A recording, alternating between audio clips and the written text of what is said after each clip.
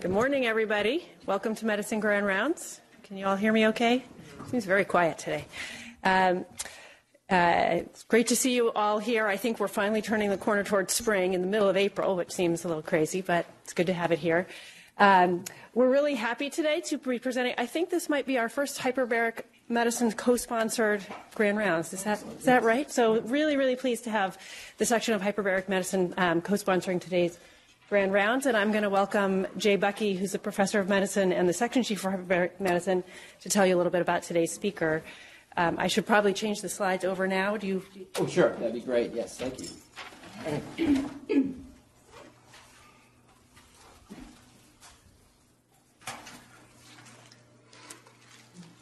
Good to Excellent. Go. Thank you.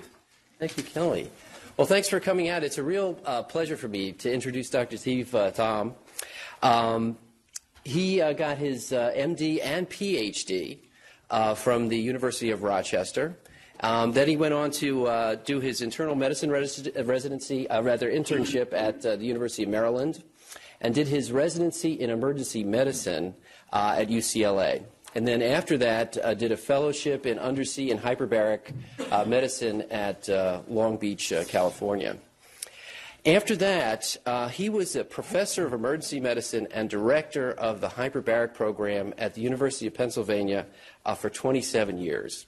And I don't know if you've ever seen the hyperbaric facility at the University of Pennsylvania, but it is really an awesome facility with an incredible history.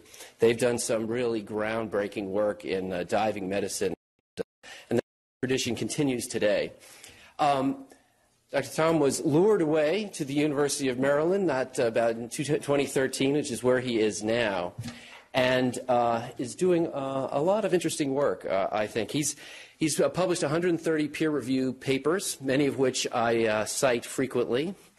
And I also think he literally wrote the book on hyperbaric medicine. His book, The Physiology and Medicine of Hyperbaric Oxygen Therapy, I think is really a landmark book in the field. And I have the Kindle edition, so I always have it with me all the time.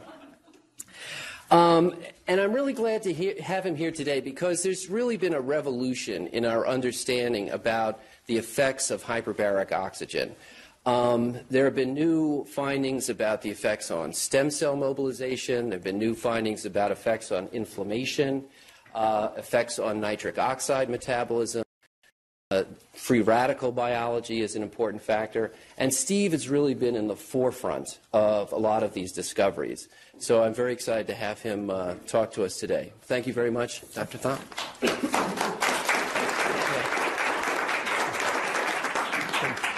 Well, good morning, everyone. Thank you very much for having me here. It's been a real pleasure. It's a gorgeous countryside, just really impressive. So I'm going to talk to you today about sort of a lot of general things about hyperbaric oxygen, talk about mechanisms to try to give people sort of a sense of what the heck this stuff's all about. We'll cover some on randomized trials, and I'll just say up front, we need lots more work in terms of really honing in on mechanisms and clinical indications and clear efficacy. So the goals are, to summarize, I'll talk about a clinical case, which is one of our more emergent sorts of indications for hyperbaric oxygen. So we'll talk about clinical stuff. I want to explain the biochemical mechanisms of action of hyperbaric oxygen therapy because it's for most folks, it's not intuitively obvious at all what happens. Just oxygen's around. What's the big deal about giving more oxygen? And the point is the biochemistry changes rather profoundly. We'll talk towards the end of the presentation about some of the risks, which are really remarkably nominal, but nonetheless, they are present there. And I have no conflicts of interest for any of this stuff. So you know what? Let me just go back to, so this is actually the inside of the hyperbaric chamber that I ran at Penn for 27, 28 years. There's actually 5 separate connected chambers, kind of like gerbil cages. You could actually go one from the other under pressure, which we've used on rare occasions. And the largest chamber here is what we used every day clinically. Treatments at Penn, anywhere from 15 to 25 patients a day, 24/7. We did a lot of emergency stuff. Anyway, moving on. So you throw someone in a hyperbaric chamber, you crank up the pressure. In the big chambers are pressurized with air, not pure oxygen, because that would be a fire hazard. But the small chambers like you have here are typically pressurized with pure oxygen. So you don't need a face mask or a hood or anything for oxygen delivery. So the pressure goes up. The typical pressure, therapeutic pressure, is double atmospheric, 2 atmospheres to 2.8 or 3 atmospheres. On rare occasions for air embolism cases, we would go up to as high as 6 atmospheres, but that was quite rare. And then you provide someone extra oxygen. Now, so the oxygen goes up everywhere in the body that's perfused, and that's really sort of the key issue, is that if an area is ischemic, the PO2 changes virtually not at all because of oxygen diffusion barriers. So in terms of clinical indications, that's obviously one of the big things. A totally ischemic limb, guess what? You're not going to do anything to help this person. So those issues come into play with some of the patients we see. So the oxygen goes up in the plasma, and that's where the oxygen delivery issues arise in terms of the physiology, delivering oxygen. But then the PO2 goes up. Arterial PO2 is commonly in the 2,000 range in a hyperbaric chamber, which sounds cute. You know, you can take all the blood out of a pig, and the pig will scurry around in a hyperbaric chamber. This was an experiment in the 50s to demonstrate you didn't need hemoglobin any longer with these high PO2s, which has nothing to do with clinical indications. But the PO2 is important in terms of changing the biochemistry. And that's where we're going to spend the majority of the talk today. I like to give this slide up front just so people have somewhat of a roadmap of where we're going to go. Which is sort of the punchline, really. Hyperbaric oxygen therapy is oxidative stress in moderation. We would all be dead if we couldn't make free radicals for a lot of normal biology. And virtually all aspects of hyperbaric oxygen therapy are related to a marginal to moderate elevation of oxygen and nitrogen-based free radicals. And they have effects on neutrophil function, or what are sort of jargon called ischemia reperfusion events, which are far more about endothelial activation. I'm sure many of you are aware. We'll talk a little bit about stem cell mobilization, some inflammation or actually anti-inflammatory effects of hyperbaric oxygen, and then augmentation of growth factors. And I put this at the bottom because some of these events actually happen during the time the person's in a hyperbaric chamber.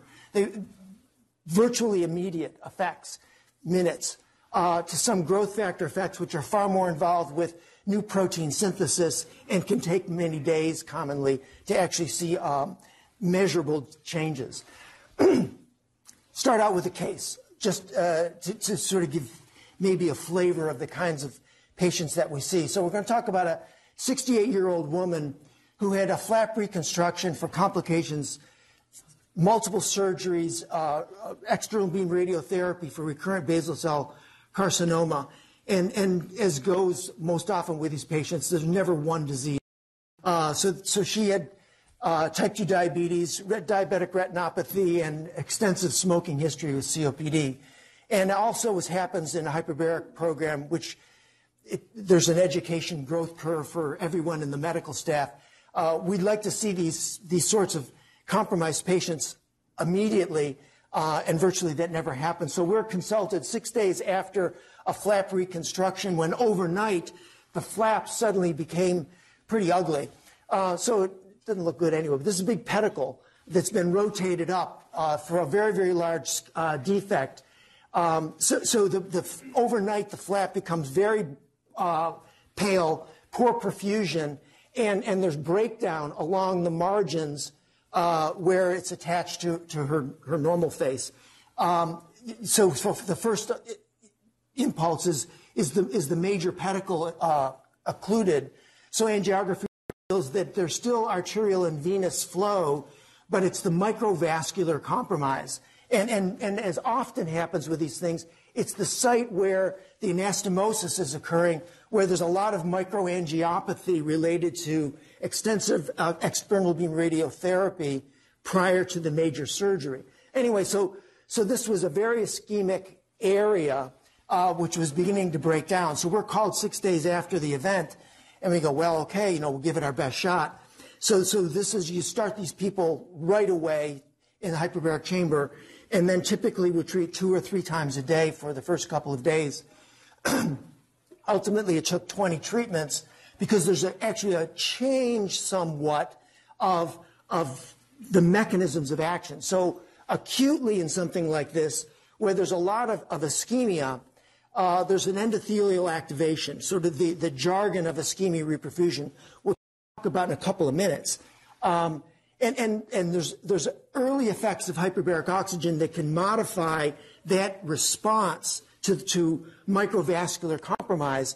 But then over days to, in this case, weeks, there's an angiogenesis of that occurs over days. It's a relatively slow process, which is why we ultimately treated this patient a whole total of 20 times. And so I'll start out. So this is 3 weeks later.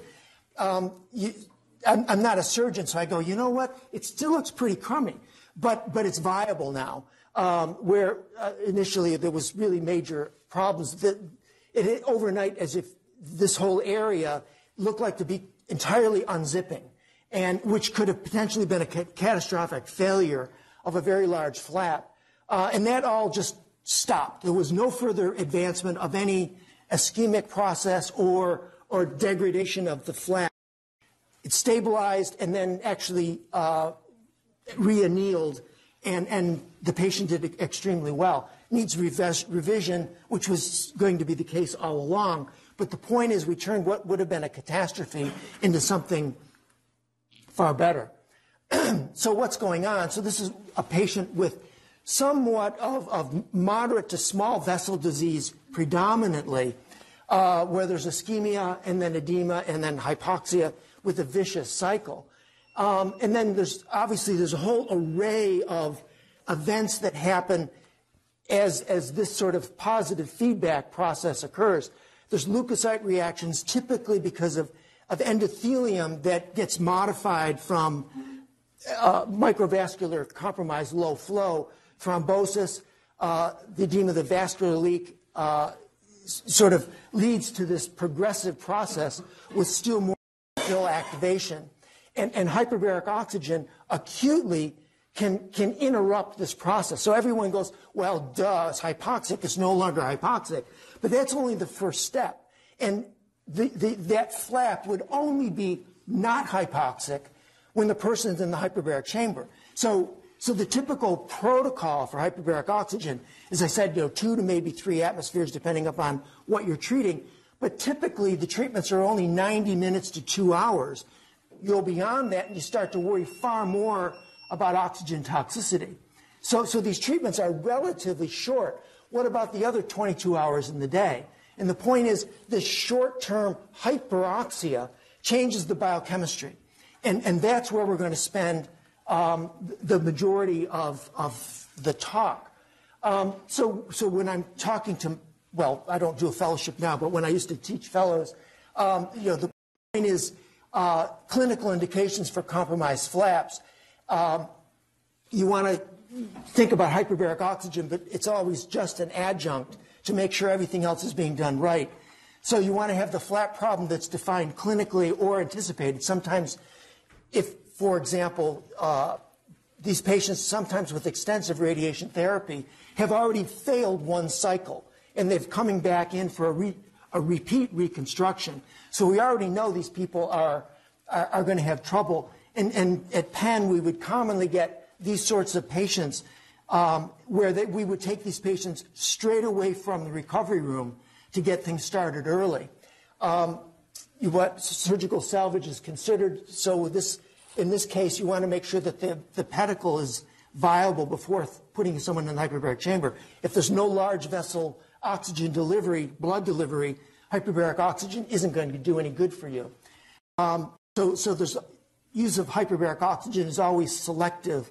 You have to do a fair bit of thinking before throwing someone in the hyperbaric chamber, then you want to use it expediently.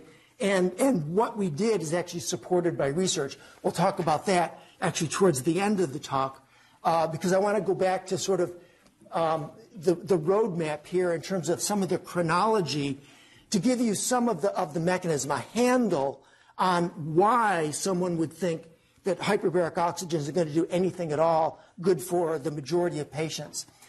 So we'll start out, as I said, chronologically with some of the things that happen really, really early when someone is in a hyperbaric chamber. So ischemia reperfusion, things all, the traditional notion is cardiac arrest, stopping blood flow, restoring blood flow. But in that interval of ischemia and then restoration of flow, there's a change in the endothelium, where formerly everything was fine in terms of a non-adhesive surface, but the endothelium changes when there's no flow. Adhesion molecules are modified on the endothelial lining, which the neutrophils, as they now pass through with restoration of blood flow, the neutrophils initially are sampling the endothelium with constitutive adhesion molecules. They see something they don't like, i.e. an activated endothelium. They now become activated themselves and firmly adhere to endothelial lining by so-called beta-2 integrins. Cause microvascular damage, more endothelial changes, more activation of neutrophils, positive feedback loop, which is almost always bad for you in medicine, leading to tissue injury.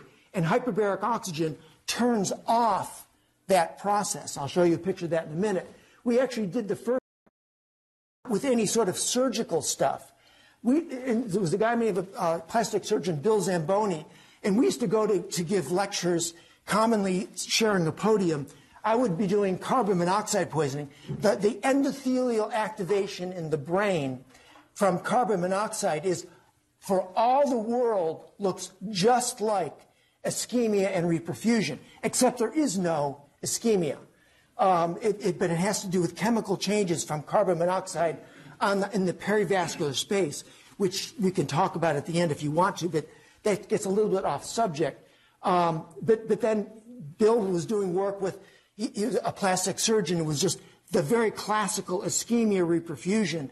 And then as we're sort of doing our work in our lab, we realized there's just a complete overlap. It's exactly the same thing going on in both very, very different diseases that you would think up front. One's clearly surgical, one's a toxicologic problem. But it all has to do with turning off of beta-2 integrins.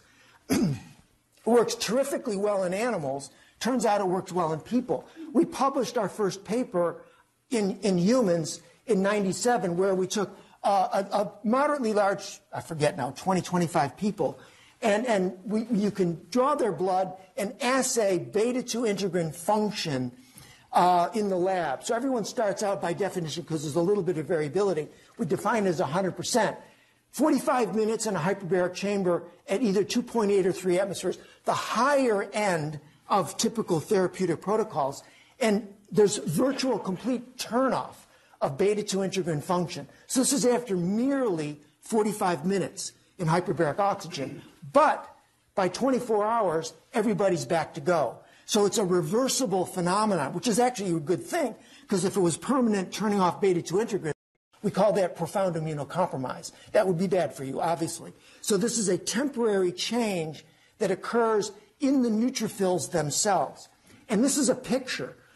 In the biochemistry, again, we could talk about, but it would take all day.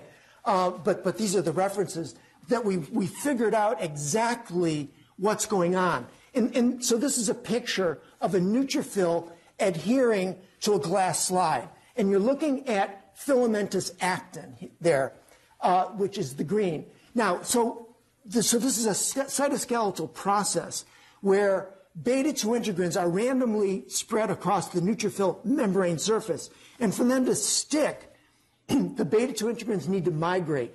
And the term for that is capping. And this is a picture of the beta-2 integrins capped. They've come together to firmly adhere to the surface. So that's a picture of that. And then the microscopy yellow is an exact overlap. So you see that at the periphery. This is a neutrophil after hyperbaric oxygen. And the point there is the filamentous actin, there's still filamentous actin, but it's not coordinated anymore. And the biochemistry is such, it's a nitrosylation process. So the tyrosines at the terminal end of actin get nitrosylated, and that's what causes this change in function. And a complete lack of coordination of beta-2 integrins so that they don't work. But it's a temporary process. This nitrosylation is reversible, and the neutrophils go back to working. They're perfectly viable. We're not killing any cells. Anyway, so we did some of the biochemistry on this, but there's still an evolution. Actually, Bill's no longer with us anymore, but Bill Zamboni's lab in Las Vegas continues to work under different circumstances that the source of nitric oxide, the nitric oxide synthase that gets turned on is different in different scenarios. We actually showed it. It's the endogenous so-called NOS2 or inflammatory nitric oxide synthase will do it. But under certain circumstances, it's actually the endothelial lining where the nitric oxide can be coming from that's causing this particular effect. So that's the whirlwind overview of neutrophil responses to hyperbaric oxygen. We're going to move on now to a different subject. Going back to our patient. So our view was there's a compromised flap. Acutely, the first minutes to first days, we're talking predominantly about neutrophil responses for hyperbaric oxygen. Why we think about getting someone in the chamber from the recovery room, say, with a flap that's looking. But over days, the mechanisms change, and we're far more interested not so much in this acute endothelial process, but actually making new blood vessels, angiogenesis or so-called vasculogenesis when we're talking about stem cells. So and that's the days to weeks of hyperbaric oxygen in our patient. So we're going to talk now for a moment about stem cells. So we wrote our first paper on this in 2006. And when I did a PubMed search about a month ago now, it's sort of gratifying to me that our one paper in 2006, there's now 101 papers on stem cells and stem cell biology modification with hyperbaric oxygen. We showed mobilization from the bone marrow with a protocol. This becomes numbers which are important mechanistically, but for clinical stuff, you say, who cares? So long as the thing works, that's all we'll worry about. But it's a very early effect within minutes that the early mobilization starts. But then there's actually other effects of hyperbaric oxygen on stem cell function, not just more numbers, but a modification of their behavior. So we published our first papers in irradiated patients and then in a mouse model. This was a diabetic study, and then this was a study that I did with one of my fellows looking at dosing. And it turns out that more oxygen gets you a different effect than less oxygen. Chinese have been really big into this, and this is an interesting study because they exactly correlated healing of traumatic wounds with magnitude of mobilization of stem cells with early use of hyperbaric oxygen. Another study looking not so much at mobilization, this is another human study, but looking at engraftment for beta islet cell production, basically, to cure diabetes. And this is a more recent study. This is a small study, only 15 patients, but looking at using hyperbaric oxygen as an adjunct for classical, sort of traditional bone marrow transplant patients. Not looking at the mobilization phenomenon, but looking at engraftment or functionalization of these transplanted stem cells, which they monitored as a return of numbers of neutrophils and platelets in these patients. So, 2006 we did a paper. There's an advancement now, and now it's not just humans, but many different models and different sort of attention in terms of stem cell modifications with hyperbaric oxygen, looking not so much at the mobilization phenomenon, but looking at at the differentiation, the change of behavior of stem cells. And the thing that's interesting to me is the veterinarians are really gotten into this. And there are horse-size hyperbaric chambers. And it's actually a big deal in the racehorse world of interesting literature. In any case, so why does hyperbaric oxygen work? Well, it merely piggybacks onto a normal pathway. So in you and I, mobilization of stem cells from our bone marrow happens because of cytokine interactions in the stromal cells. And probably the most potent is vascular endothelial growth factor, which interacts with receptors in the stromal cells of the bone marrow on nitric oxide synthase, makes nitric oxide, nitrosylates metalloproteinase 9, it becomes activated. It cleaves basically a hormone that's not active when it's adherent to cells. So it used to be called c-KIT, it's now called stem cell factor. Once it's cleaved, it becomes solubilized. It interacts with dormant stem cells in the bone marrow. They enter the cell cycle, the daughter stem cells now mobilize, and they go out into the periphery. This is the normal pathway that was first identified in 2003. We did some work actually preceding this, showing that hyperbaric oxygen activates nitric oxide synthase. So we said, gee whiz, if that's really true, maybe HBO will do something to this pathway. And it turns out that's exactly what happened. And so we could take our mice and put an NO-specific electrode into the bone marrow and demonstrate during a hyperbaric exposure marked elevation of nitric oxide and mobilization of stem cells, and show that in mice, show that in people, and so forth. And so this was actually our first paper looking at a number of patients, 26 patients, who were getting hyperbaric oxygen for prophylaxis for radionecrosis. They were going to get head and neck surgery done, and it had greater than 6,000 centigrade of radiotherapy. And so this was their stem cells. This is flow cytometry mumbo jumbo. There's different ways of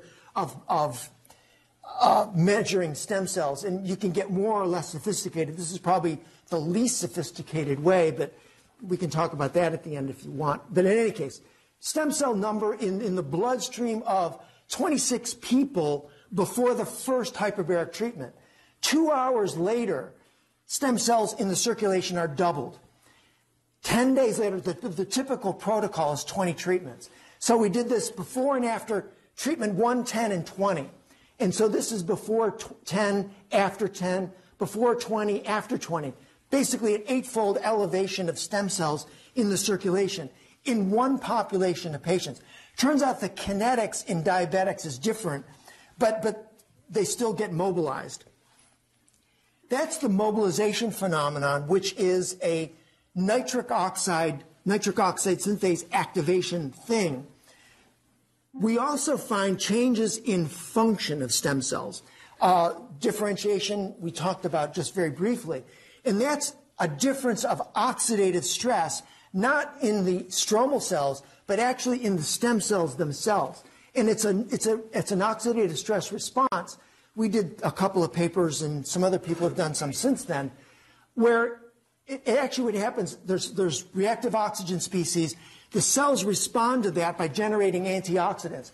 A small peptide called thioredoxin gets turned on. There's more of it. Not only is it an antioxidant, but it actually is a transcription factor. It gets into the nucleus, and it modifies the hypoxia-inducible factor responsive gene cascade or array.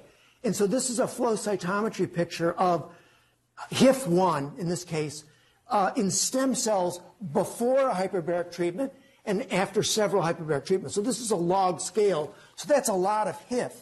And then the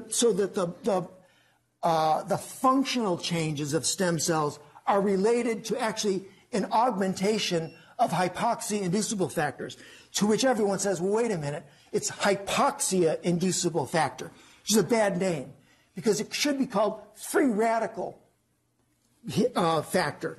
It's not anoxia, it's hypoxia. And free radicals are what turns on HIF factors. And so HIF1 and HIF2 are pro-angiogenic. HIF3 is anti-angiogenic, which not many people know about. Most of the biology is HIF1 and HIF2, which are markedly elevated with the course of HBO, and then we see augmentation of number as well as function. And you can show that really, really well in animals. So this is a chimeric mouse model that we did a bunch of years ago, where you could take mice and make a wound on the limb and make it ischemic by clamping the femoral artery, which obviously you can't do with people. But you see profound ischemia, and then over days you can see restoration of blood flow.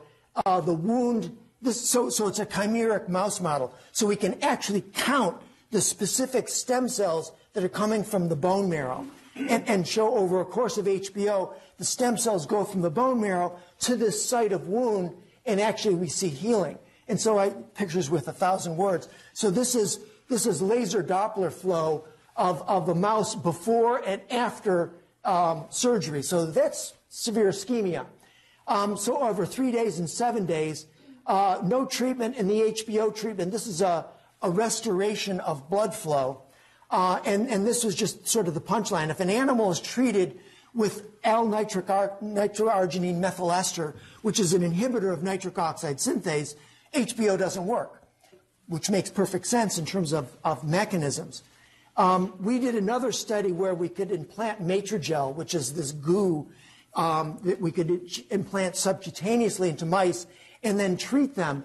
And just show you this picture. So this is an air control bit of Matrigel in a mouse. And this is after 2 hyperbaric treatments only. And looking, so we can take the Matrigel and stain for stem cells. We inject in the heart fluorescent beads. So the only way that these beads get out into the periphery is with a functioning blood vessel.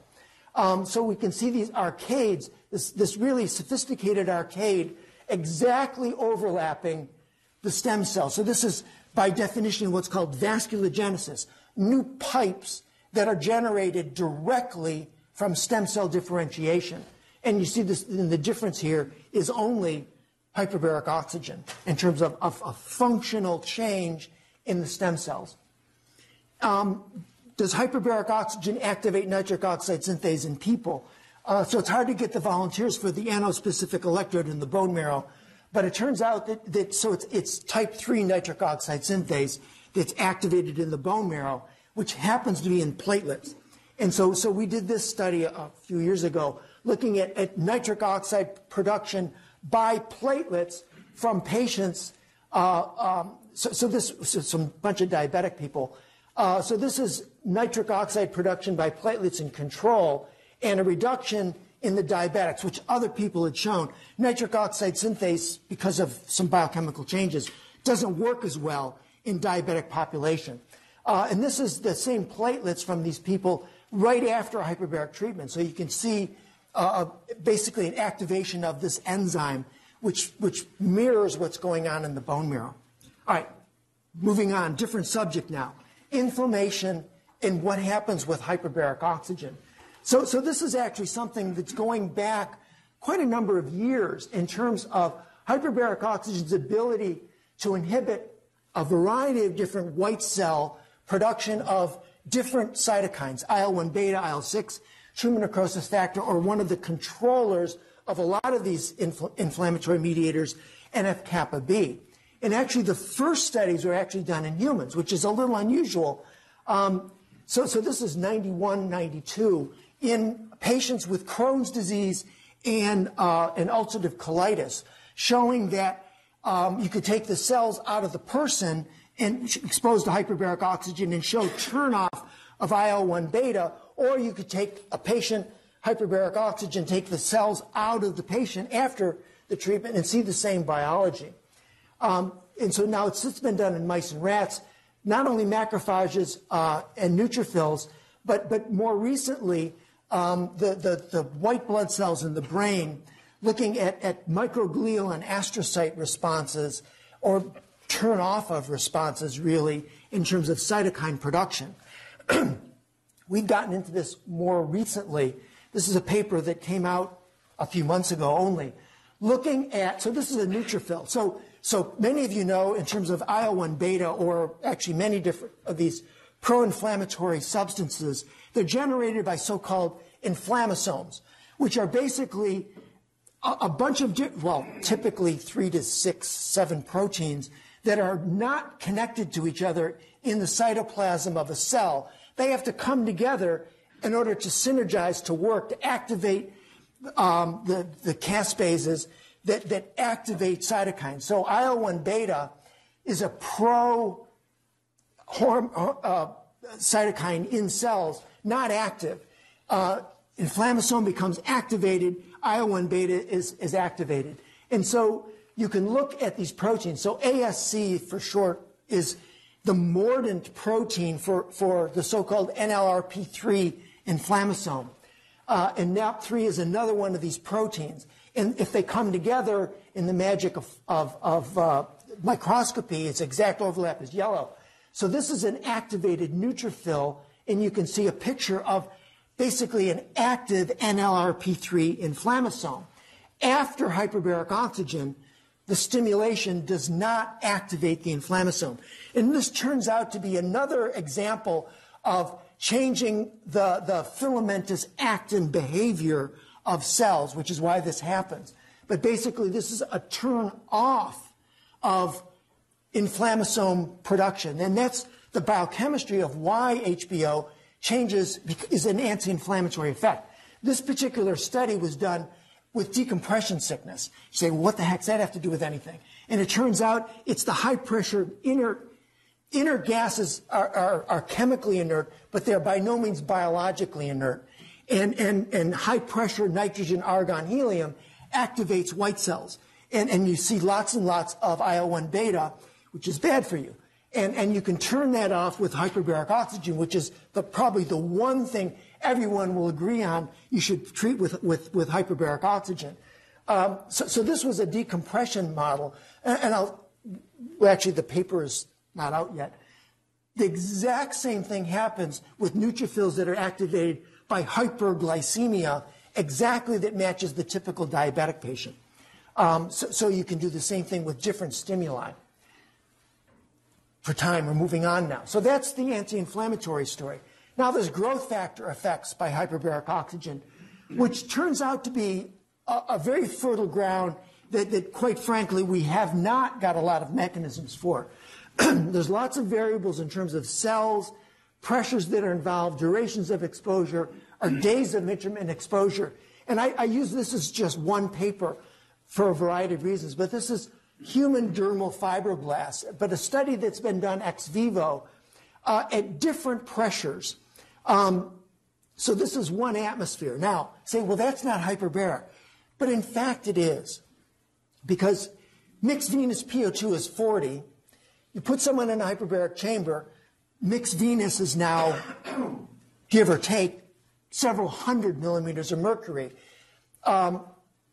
760 is typically what you're going to get closest to an arteriolar side in a well-perfused vascular bed.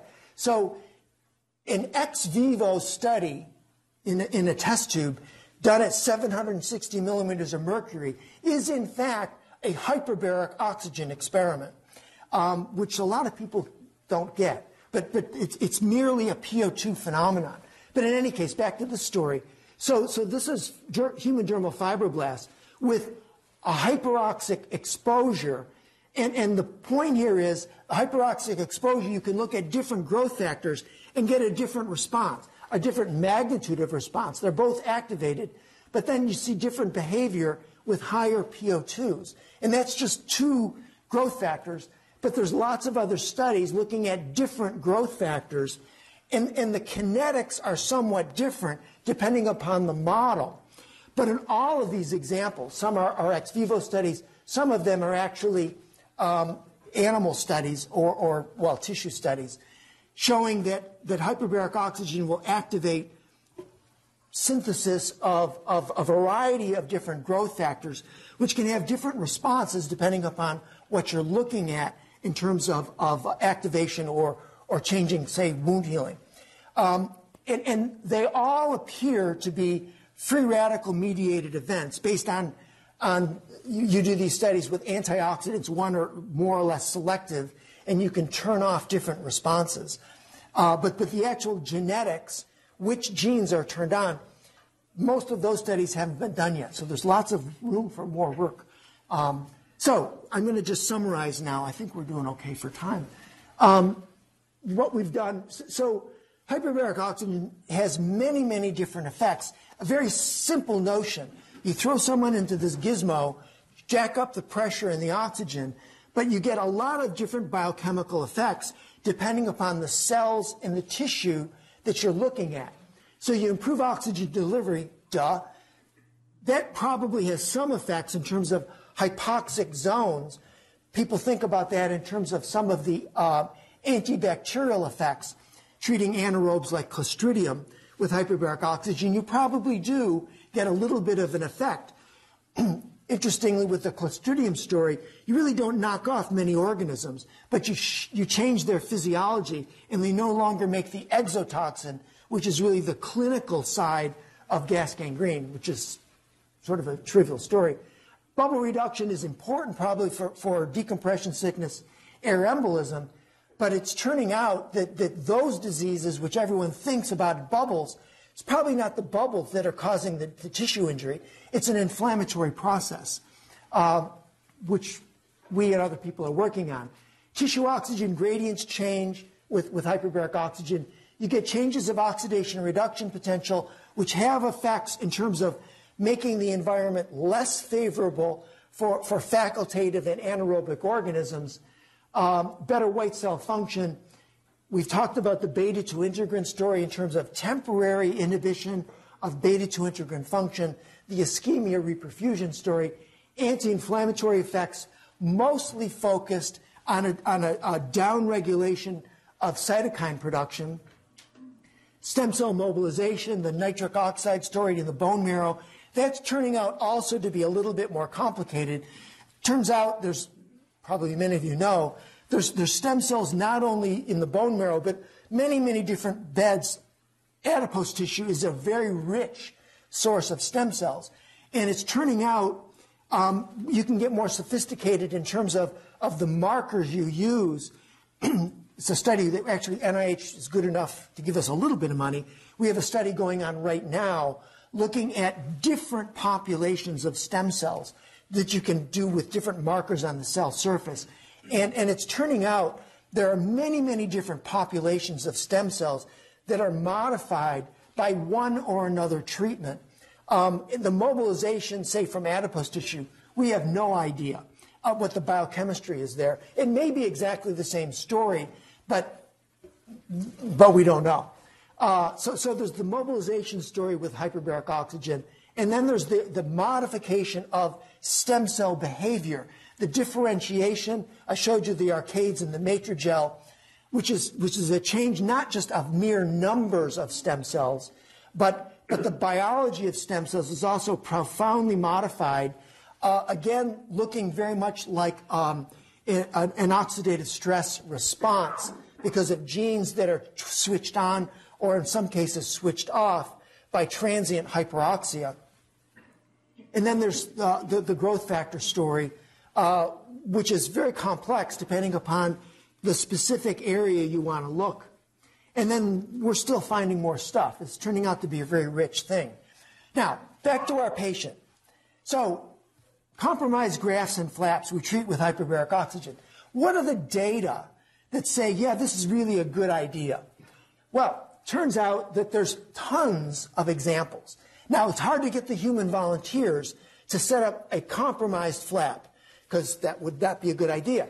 So defining compromise in the clinical sphere is actually kind of difficult. And it's an art form more than it is a hard science. And so I'm a mere ED doc. And so I said that the surgeon says, that flap is not looking good. And I go, fine, no argument from me.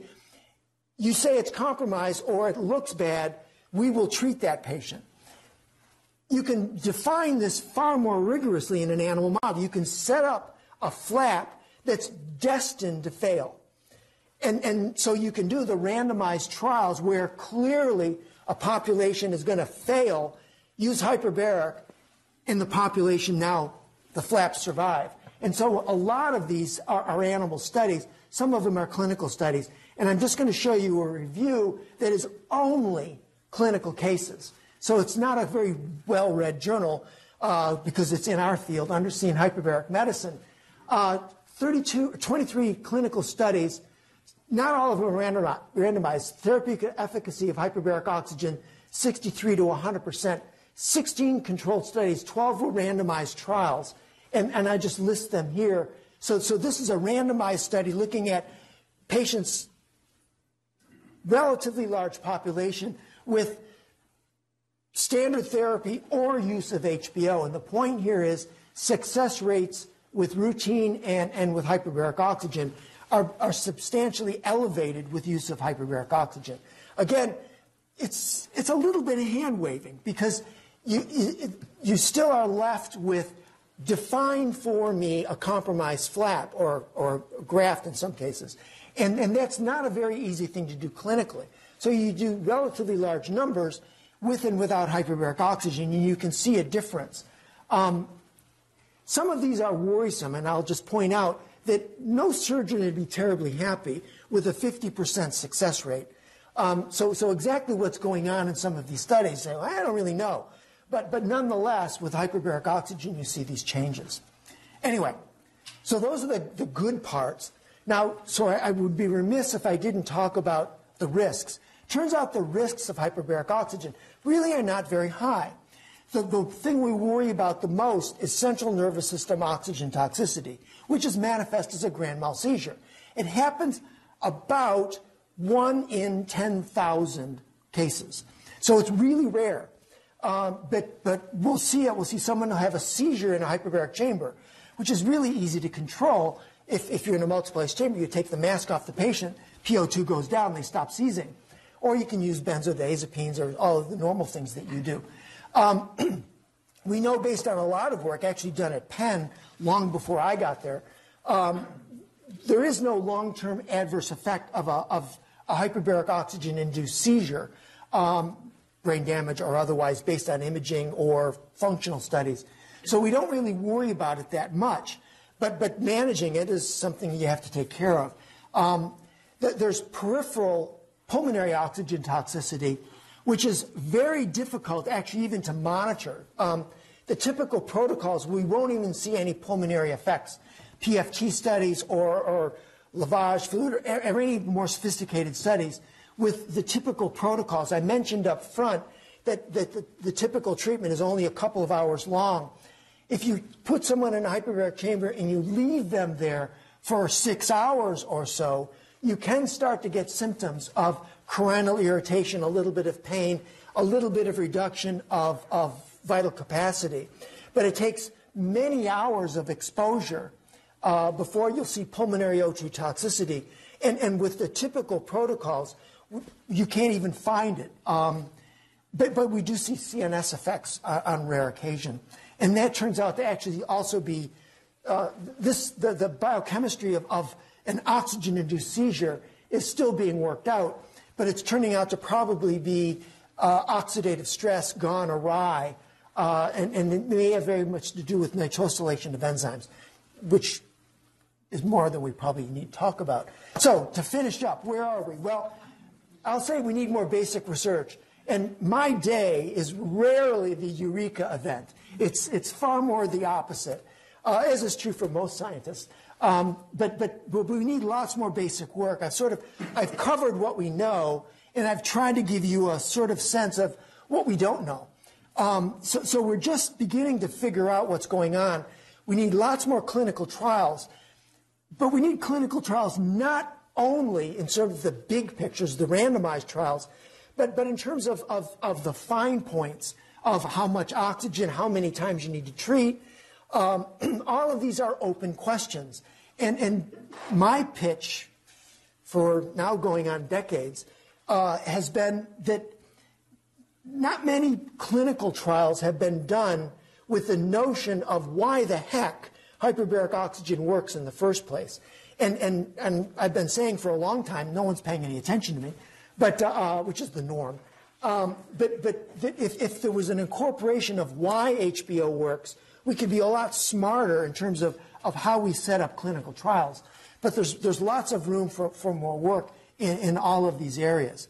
And with that, I leave on time and can open it up for questions. But thank you for your attention.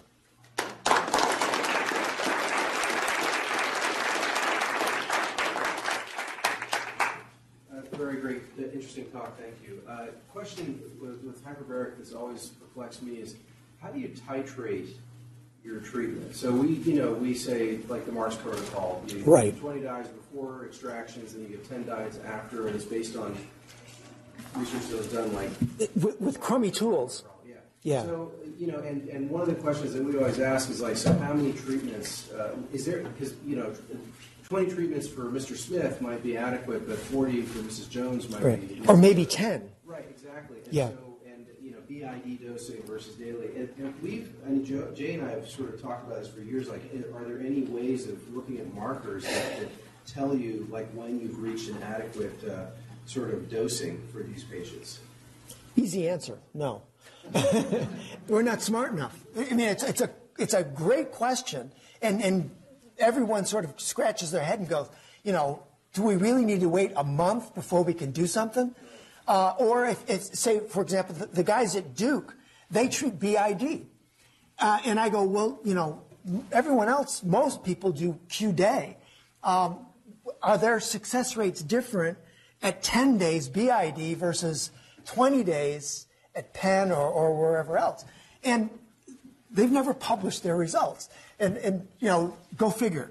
So I've worried about those questions too. But the bottom line is it's a terrific study you could do to get some very practical information. How long do you need to wait? For some people, it's a big deal. But we don't have good answers for that at all. Yes?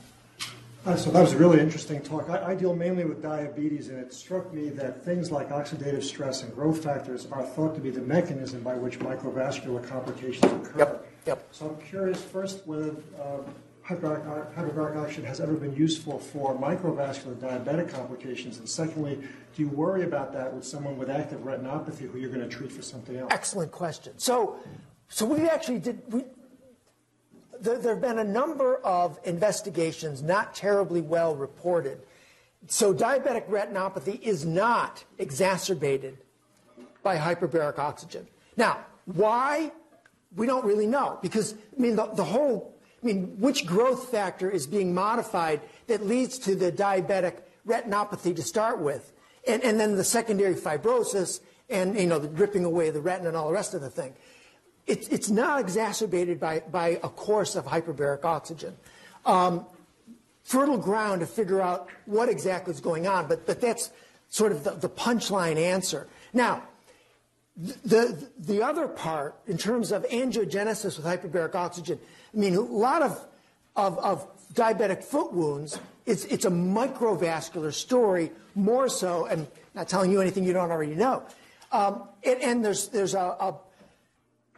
most things in hyperbaric oxygen are big fights. So there are data that hyperbaric oxygen improves healing in diabetic foot wounds. There's also some studies that I've been part of that failed to show that working out, which probably is a lot of the fine points of dosing and other things, why there's different clinical responses. But there's a fairly decent literature that you can actually precipitate or drive angiogenesis, vasculogenesis, stem cells, in microvascular ischemic wounds in diabetic patients. We think it's the same mechanism in radiotherapy, probably different fine points, but sort of the big parts look to be more the same than different.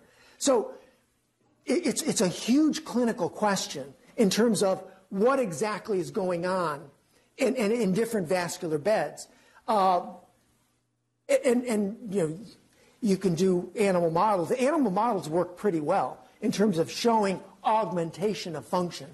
It's the translation to the clinical world, which is the art form. because people are at different stages of their disease, different magnitude of ischemia, different mix of micro and vascular dysfunction.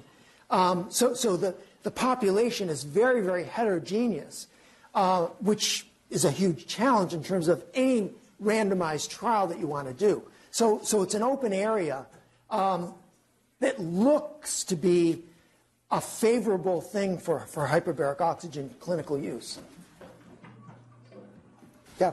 So related to that, many of your patients may have proteinuria, and like in the kidney, like the water size and meat digest to be healthy, and all those mediators are also indicated in proteinuria. So what happens to the proteinuria in your patients? I mean, other than that. Well, there's no, we don't see any acceleration of renal disease, but that's pretty gross. So that's, I don't have a good answer for you in terms of magnitude of proteinuria, say. It's just like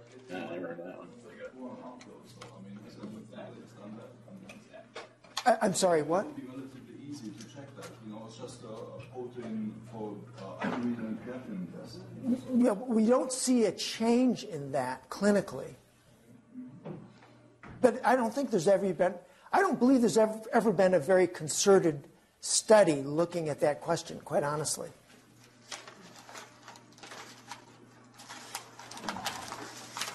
Yeah.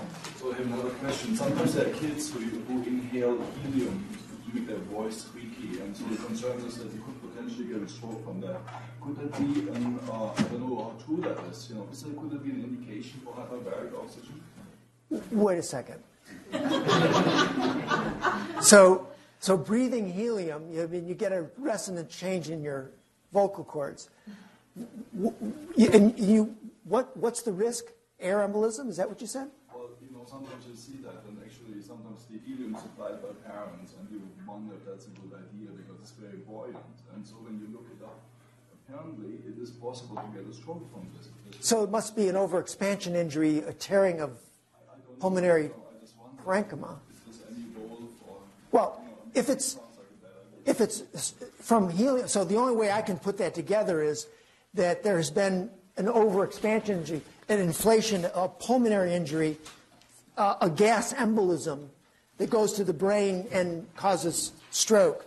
So that's cerebral air embolism, which is an indication for hyperbaric oxygen for two issues. One is squashing bubbles, Boyle's law. And indeed, so we'll treat iatrogenic air embolism more often than not. It's dialysis patients who get their plumbing disconnected and who have a stroke. And if you get them into the hyperbaric chamber early on, it's very dramatic. The stroke goes away. They get a rapid restoration of their neurological dysfunction because you squash the bubble. So you take away the ischemic hit. Now, turns out the story's more complicated than that because bubbles rolling along the endothelial lining cause huge activation of the endothelium. In some cases, rips the endothelium right off the matrix. In other cases, you can get a change of adhesion molecules. In any case, it turns into an inflammatory process as the bubbles are showered distally. So it's not just merely plugging up blood vessels with a big bubble. But in that scenario, it would be early use. You would use hyperbaric oxygen. If I had a kid who did that and took a big breath and stroked out, I would say that's an air embolism until proved otherwise, and I would throw them in the hyperbaric chamber absolutely as quickly as possible.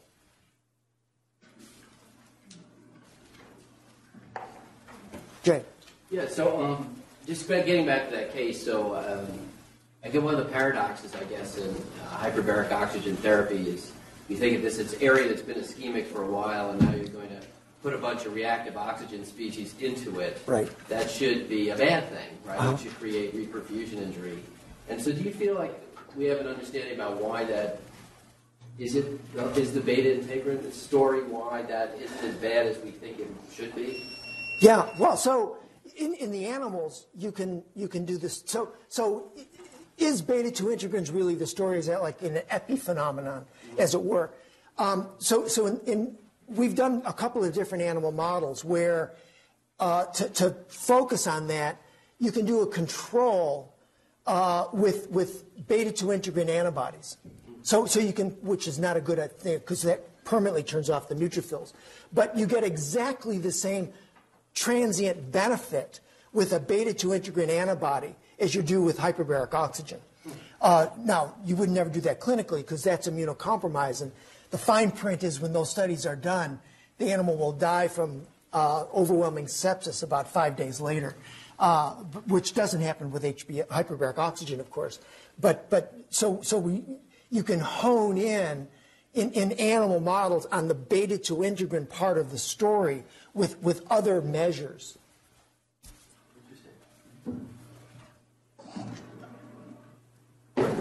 Okay, thank you.